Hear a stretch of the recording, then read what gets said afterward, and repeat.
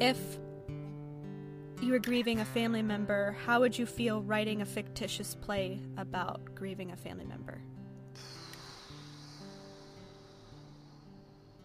How would I feel about it? Was I already? I'm like, this is in the aftermath of grieving a family member. I'm writing, like, how would it be to write a play about? Yeah, like instead of it, Mhm. instead of the DNA being a friend's death, if the Yeah, DNA was a family member's death, would you feel like you needed permission, or would you feel like, oh, this is like totally fine, like it's my grief, I own it, I can do art about it? yeah.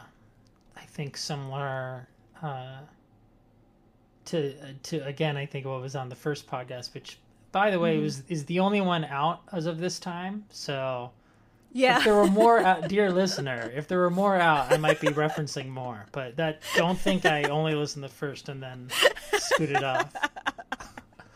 Um, but yeah, similar to the first part, I feel like, yeah, if you're closer to it, it feels easier to talk about because it's like, oh yeah, my Mm-hmm. parent, you know, my Yeah. sibling, like that. It feels like you would that permission would be more, you know, given. Um, so I think like in like hypothetically, yeah. But for some reason, when you said that to me, I'm like, I wouldn't want to write a play. That Mm. wouldn't feel like the right. I'm imagining, but that wouldn't feel like the Yeah. right like avenue for it. Mm-hmm. Like, you know, more potentially like text writing might feel good, but I don't know. Yeah, I don't know what it would be like in the situation. Um, Right. Yeah, it's impossible to truly know. But yeah, I do have another play idea that is centering from the perspective of the family that has lost someone.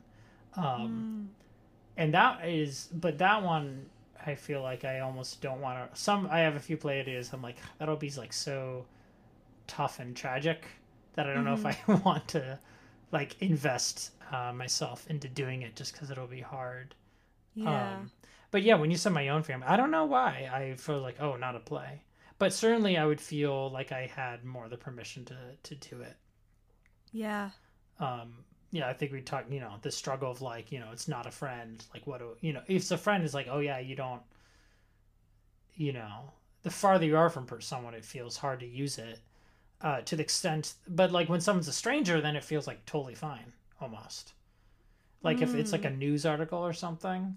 So Mm-hmm. like how the play started becoming a play um, was I had read in the article um, about this person who died in a like sort of convention in the city I was in, and I was like, oh man, like that's rough, and I like got like and it was like an accidental death, and I was Oh. like I got like really it really hooked into me, and I was like tried to like I read like all the different articles trying to like piece together this stranger. Mm-hmm. um and then so I ended up writing about that. I ended up writing a monologue where a character uses that as a way to be like, I need to say things now, like while I still can, and it Mm. ends up being a confession of love. Um, Mm-hmm.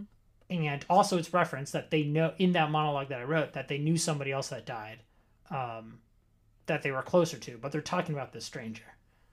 So I had that like Yeah. monologue written, and I'm like, oh, this could be a play, but I have no idea what else is happening. And then a couple years later, um, again there was like a stranger death in the news that I hit me. This one, and it's ridiculous. So in the Super Bowl of 2020, they killed Mr. Peanut off. Oh, yeah, that was As in the play. that's in Yeah. the play, yeah, right. So, but I was also similarly like, oh my god, like that's messed up, and I like literally like it like I hated how it was like playing at grief. I'm like for like in a commercial, it just felt so like Yeah. bastardized, like just ugh. And I like was like literally watching a bunch of different Mr. Peanut commercials being like of the past and like being like kind of like actually affected by it in a weird way. And so then I wrote a scene with two Mm-hmm. characters or one of the characters similarly affected by the Mr. Peanut passing, and ends up using it as a confession of their you know how bad they've been. Um, Yeah. while they reference in that actually knowing someone that died. And then I had two scenes. They're both people who were dealing with strangers dying when they actually had someone they knew that died. And then I was like, okay, what? And then I like zoomed out to be like, what is happening here? And like sort of discover the different characters and like themes. So I feel like there's a thing of like, you know, you don't feel bad. Like if it's just a random person, you know, like my friend wrote, she had a mailing list, and she wrote about like stumbling upon someone who is dead, like in public. They had just been passed. Oh my God. Yeah, which That's is really horrible. It is terrible. But like I feel like she didn't need any permission to like write about that, because it's just like you know, so far away. And then when it's someone who's so close, you also similarly feel like you don't need any permission to talk about. But when you get in that middle layer, and maybe it's because you know that there are you are connected to people who are more connected to the person who passed, and you worry about their perspective. Like that's what I was worried about, is like potentially the family and stuff. So I wonder if that's part. Is that part of your of like wondering how your friends, like closer, potentially like family, might think of your book? Yeah, so first of all, if I was able to contact her parents, I would absolutely ask their permission. But the mother passed away, and I cannot get in touch with the father. Like I tried. And then it's thinking, well, who has permission after the parents? Because she didn't have any siblings. Yeah. And then it's like aunts and uncles. Like, then it just gets so gray area, you know? And it's like, I really like, here I am like trying to like, I don't know, make myself look better or feel better. But I have been like trying to do what I think is right. Like I reached out to other people who are really close to her, and I was like, I'm writing a book, like don't worry, it's nowhere near being like anywhere close to being published, but like how do you feel about that, and do you want to read my current draft? And they had pretty positive responses, which made me feel better. But like other than those few people, like I don't know whose permission to ask. Yeah, I mean, I think you're doing the things, Hannah, that you need to like, that you can do, right? I guess there's no rule book. There's no rule book, right? Like, I think at the end of the day, the permission is like probably from yourself, you know. It's like, and you said something earlier. You mentioned like being worried. You're thinking about throwing the whole thing out because you can't possibly honor your friend, 100%. And I don't know if this is comforting or anti-comforting, but I don't think anyone could. Like, I think that's the whole thing. People are more than words and ideas, and you would have to write a book that covered every second of their life, you know, like the full complexity, like if you had an entire life, right? Like you can't do it. So hopefully you're not letting that bar limit you from going forward, because that is truly an impossible bar. Yeah. No, it's true. And maybe it'll be a really meta book where I'm like reflecting on all this, like in the book, you know, because I feel like I have to presence it somehow. Like, wow, I'm making her. And because, for example, okay, I was reading this book. There's very few books that I can find where people talk about a friend who died, but I have found a handful, and I've read them, and I'm looking for more.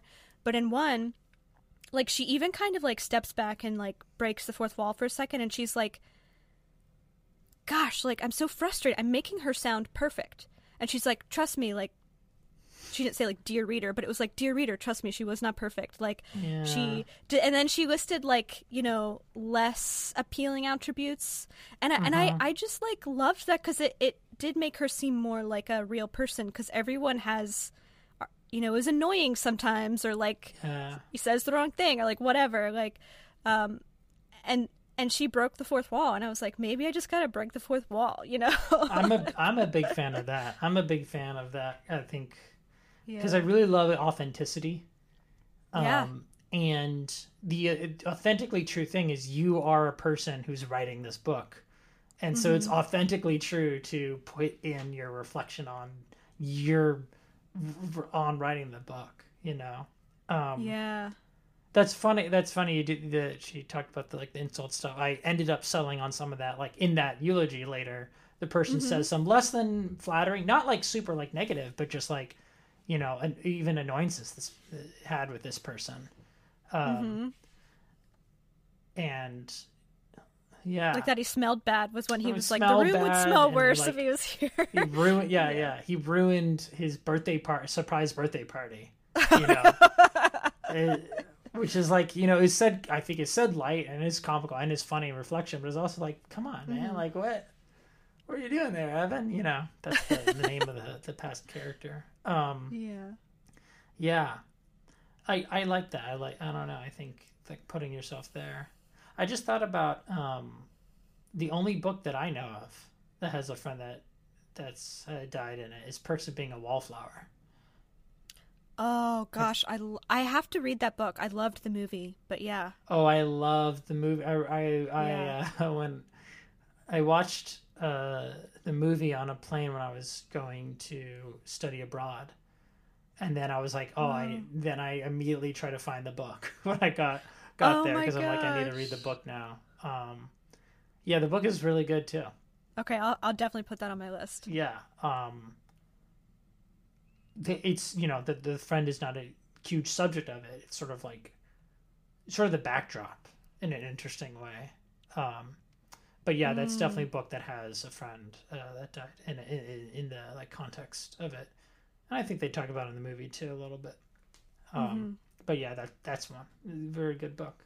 I just remembered another one. I can't believe I forgot this. In the pockets of tiny gods, in the pockets of tiny gods, it's a book of poetry. I'm getting the title wrong. It's a book of poetry by Anis Mojani, and it is killer. It is so devastating. It centers around two events. His friend who died by suicide, maybe a couple decades prior to the second event, which is about his divorce. And the book is about those two events. But it's a really incredible, and I call it a book of poetry, or maybe like a poetry book. It's because it's revisiting the same things over and over again within the poems. And you get to learn more and more about him, about the person who passed, and about the divorce, like the marriage and the divorce, through the poems. And they'll bring up an image, like the house with all the windows boarded up, and you're like, oh, that's like a metaphor. And then later it's like, oh no, that was a literal thing. That was a literal landmark that occurred during the life. And there's all these sort of almost things, riddle, that reveal themselves as you learn more and more. And it is really good. Even if you don't like poetry, I think it's worth text. Yeah, that one is that one's really good. I think the thing that there's a bunch of really good poems. One of them is talking about the thought of still, which I think is a really human thought of you still thinking maybe he's going to turn up one day. Because all that was this is very maybe graphic or terrible, but basically his foot, and then I think the other shoe maybe surfaced, is that's what was found. Oh my gosh. And I think even the poet, he's imagining him without his feet or something, but showing up at the door. Yeah, it is a tough read, but really good. it's interesting because clearly people are making art about tragedy, and it's so it's been done. People do it. Yeah. And yet there are still so many hang-ups, potentially for good reason. I mean, like, if we didn't have any hang-ups, we might do incredibly insensitive things, right? So maybe it's just like keeping ourselves in check. I don't know. Yeah, that's true. I think with everything there's a balance between having to really think about other people and having to like not worry about other people. And there's like a balance, right? Because I think they're both true. It's like you should consider other people and care for them, but you also need to know. Like this is my friend Justin talks about. Is like at the end of the day, you just can be considerate, and if you break someone's heart, but you were being considerate, like that's potentially on them at that point. Like like you're not responsible for everyone's feelings. You could do everything right and someone could hate you, like you That's so true. This could be the mostly perfect tribute to your friend, and that's done most sensitivity perfect. Everything is great, and someone, just because of their relationship with grief with this person, might hate you for doing this, but like you did everything right in this hypothetical. You can't necessarily, can't be responsible for everyone's feelings. You can only be responsible for like being considerate actions. And who's to say, maybe this person should be just as unhappy otherwise,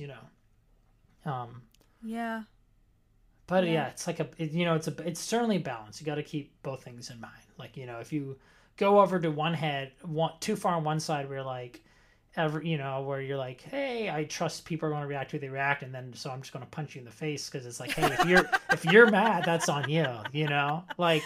I don't know if you've done meditation at all or gone in meditation communities, but meditation is a lot about like really like understanding, like we're all one, we're all the same. There's some huge assholes in meditation communities always. Because they like go too far on this side. They're like, yeah, whatever, man. You like, like, it doesn't matter what I do. And therefore then they will do like bad things. Yeah. Yeah, you're right. It totally is a balance. And I think another thing that freaked me out is that of a couple books that I read and really loved and like got some healing from, where someone wrote about their friend like as a memoir, they received some hate online. And this one person wrote about a friend, and then the friend's sister wrote like a really angry essay about how the author had stolen her grief from her. And I was like, that is literally my worst fear. Like, and I don't know. I was just like, oh God. Like, yeah. This is exactly what I don't want to happen. That would be the worst thing, right? But like look at that. How can you steal someone's grief? Like that obviously that person's really uncomfortable, but like, I don't know. You've read the essay, so maybe there's a merit there, but it's also like, I don't think you can.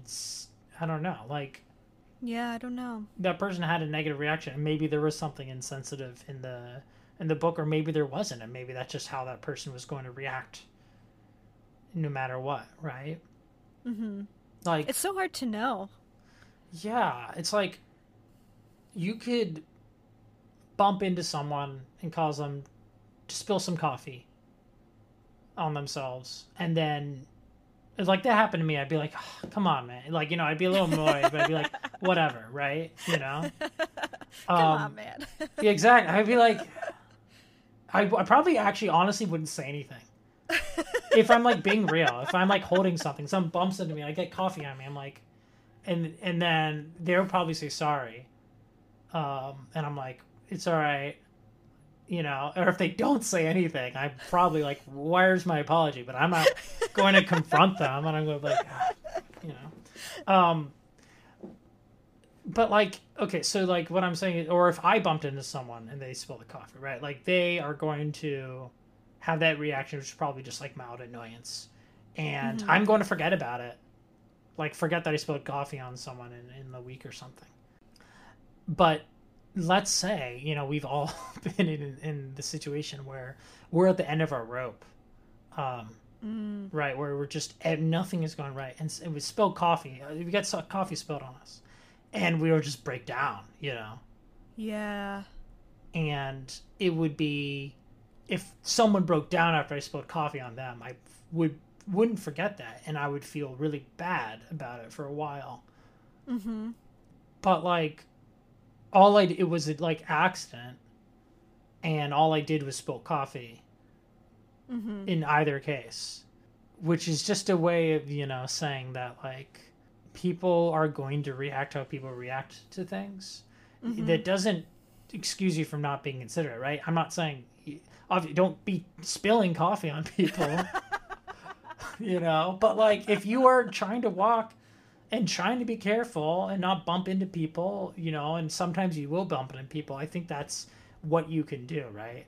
Like, even if someone says you stole my grief from me, which is a terrible thing to say, you know, it might not be you're on you. It could be, right? Like, again, I didn't read the original book. Right. It's possible this book was really incensed in a way, and in this metaphor, possible you were carrying more coffee than you could possibly, than you knew. You were trying to carry 3 cups, right? Yeah, or something, you're doing something dangerous. Yeah. But just because the person reacts in a really bad way doesn't necessarily mean you're at fault for all the negativity. And I think the fact that you are wrestling with this for so long is probably evidence to the fact that you are only carrying a single cup of coffee and trying to walk slowly. Aww. I love that metaphor. That's a really cool way to think about it. It's like, just make sure all I can do at the end of the day is make sure I'm holding 1 cup of coffee and make sure I'm looking out for the other people as I walk.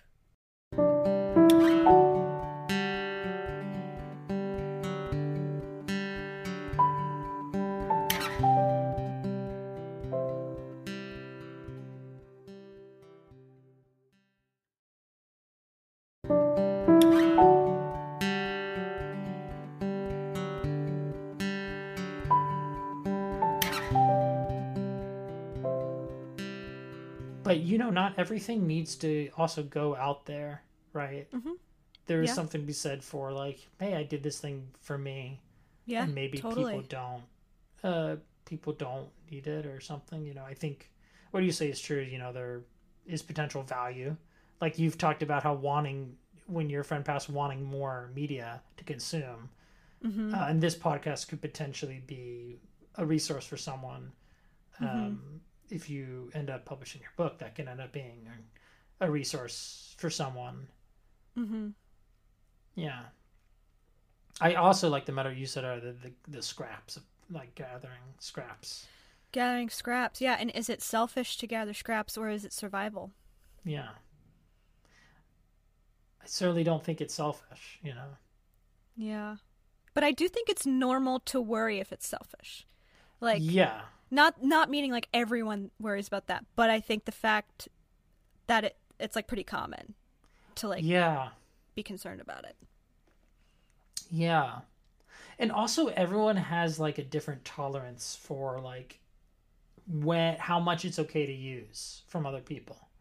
You know, like I'm kind of a thing of like, not everything, but I feel like if a lot of experiences happen to me, I have no problem talking about them.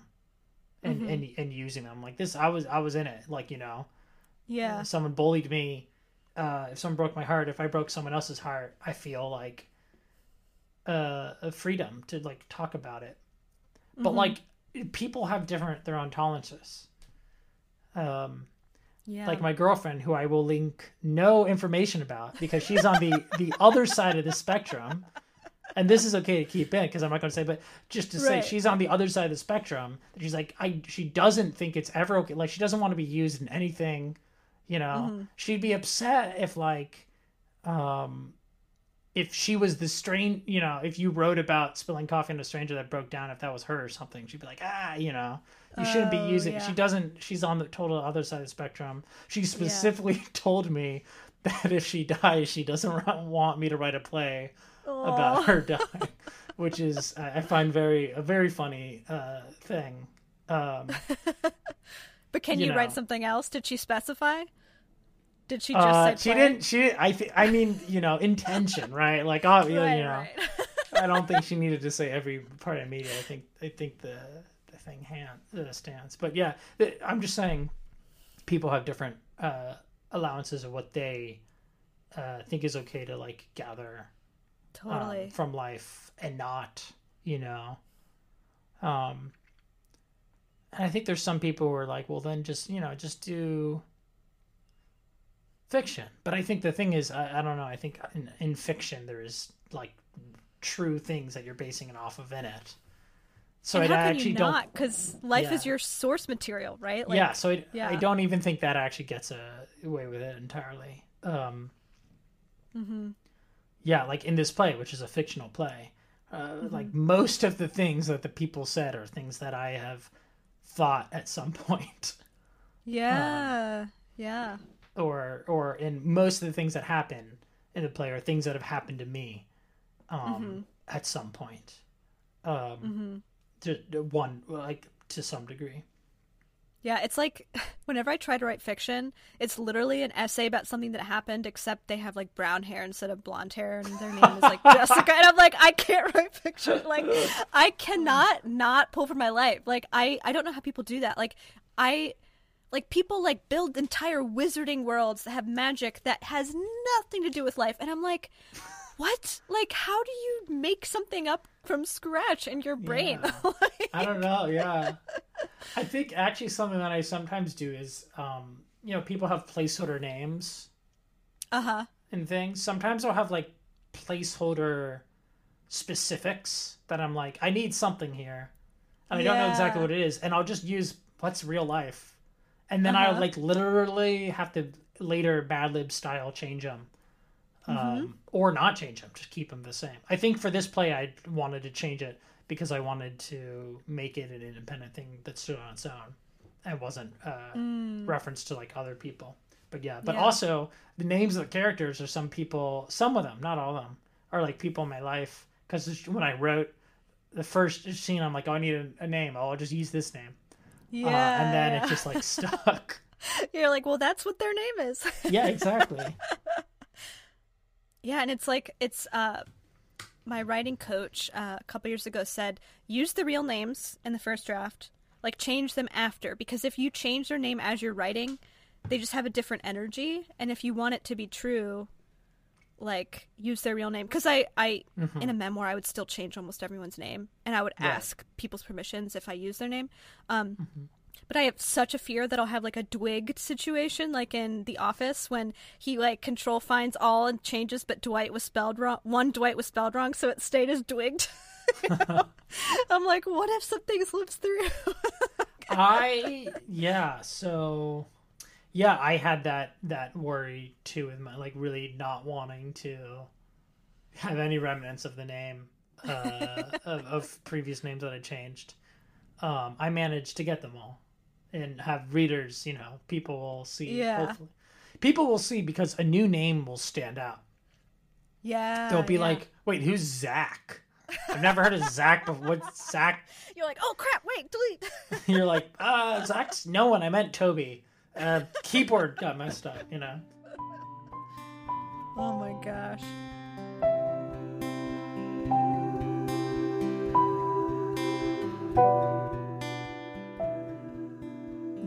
Building on this idea of like seeing people as two-dimensional. It's like people become markers of things. Like, oh, this was the my first love, or like or the person who bullied me, or whatever, the person I was first scared of, and it's like they're a marker. They're just labeled as like that, and then they're abstracted in that way, and like in your memory, they're like that. And I think that's really tragic. about, you know, knowing my friend that died is he's like the mark, like that's, you know, my marker for young loss. Yeah. Which, yeah, again, is brutal. Like, you hate that, like, happening because it means they're not, like, you know, they're an idea, not a person, right? In the eulogy portion that you're reading before, there's another part where the character talks about, like, I hate that, like, I use this as experience, that, like, if somebody says, oh, I know someone that dies young, I'm like, oh yeah, I know what that's like, is my reaction. The character goes almost like self anger, like, how, no, I don't know, it's like it's always different, like everyone that goes is just different. I think the thing is with grief and probably with everything, it's you're jumping between contradictory, paradoxical perspectives on it all the time. I know what you mean about, like, being frustrated that someone's become a marker, because I also don't want them to be distilled to that horrible thing. Yeah. Right? Like, I would much rather remember her as the amazingly multidimensional, rich, complex human being that she was, rather than, like, being kind of stuck on, like, a horrible, horrible tragedy. Yeah. It's really hard. I think about what your, like, last image of someone is. I remember asking, like, my father, so my grandfather passes, probably the, you know, person I was closest to that passed. I've had two other grandparents I wasn't as close to die prior to him. And I remember asking my father, like, because that's his dad, like, how, like, what do you, like, when you picture him, like, what do you picture? Because, like, you've known this person for so long. And my dad was like, he said, and this, I think was, I don't know if this is still true, but at the time he said, like, unfortunately, I think about those last few moments. You know, which is tough because that's not, like, no one is at their best when they're right, you know, on their deathbed. You know, it's a terrible thing to see your parent like that. But though, I don't know. I mean, I think the thing that I think about my last experience was with my grandfather's, like, is my last image feels like really positive. Because I was for his birthday. And it wasn't the last time I saw him. It was maybe the second or third last time I saw him. But I remember he was just talking about how, you know, he was sick and how my parents were pissed at him because he wasn't doing the stuff that his doctors wanted him to do, you know. But, like, even through that argument, he was like, whatever. He was like, he felt grateful for the life that he had. And that's sort of, like, I think the lasting thing that I remember from him. And the lasting image I remember from my friend is not, is like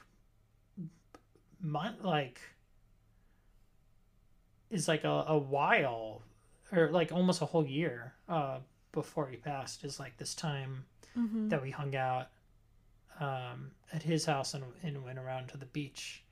That was like a really nice time. I don't know if we can pick the moments that stand out as a lasting image, though. Yeah. Do you have, like, a clear idea of, like, the last, like, what's frozen in your mind is, like, when you think about your friend, what it is? I have lots and lots of, like, snapshots and moments that are frozen, and one of the most significant was, so we went to camp together, and this is how we met, when I was 17 and she was 14 going on 15. That's actually the bulk of the time I spent with her, which is a whole other thing I'm, like, been grappling with, that I only really was with her for 6 weeks in person. But at the end of the 6 weeks, when our goodbye was so intense, like, She snuck into my cabin, which was not allowed, before she left in the middle of the night. It was like thundering, like rain was pouring down. She like wakes me up. I'm sleeping on the floor. She's like whispers like, I'm about to leave. And then we just start like bawling and we hug each other for like 5 minutes. And I mean, it was like as intense as if we would never see each other again. Wow. And that was not the last time I said goodbye to her, but it was the most intense goodbye. Mm-hmm. So in some ways, it's almost like, in my memory, like, that's our last goodbye. I think there's something really special to have that as your sort of lasting image is a goodbye. Because it's a thing that can never have closure, but I feel like having a goodbye prominent in your relationship with her, that feels like that could help with more closure, right? Of like your lasting images of you two being grateful for each other and for knowing each other, and maybe not knowing when you're going to see each other next, or knowing it's going to be a while.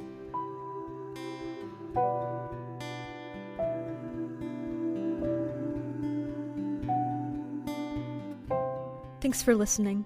Friends Missing Friends is produced by me, Hannah Rumsey, with co-producer Sydney Bauer. Original music is by Erica Siegling, featuring The Lost Wayne. Artwork is by Heidi James. If you have a moment, please rate, review, and subscribe on Apple Podcasts, Spotify, or wherever you get your podcasts. Together, we can cherish and remember the friends we miss. I'll see you soon.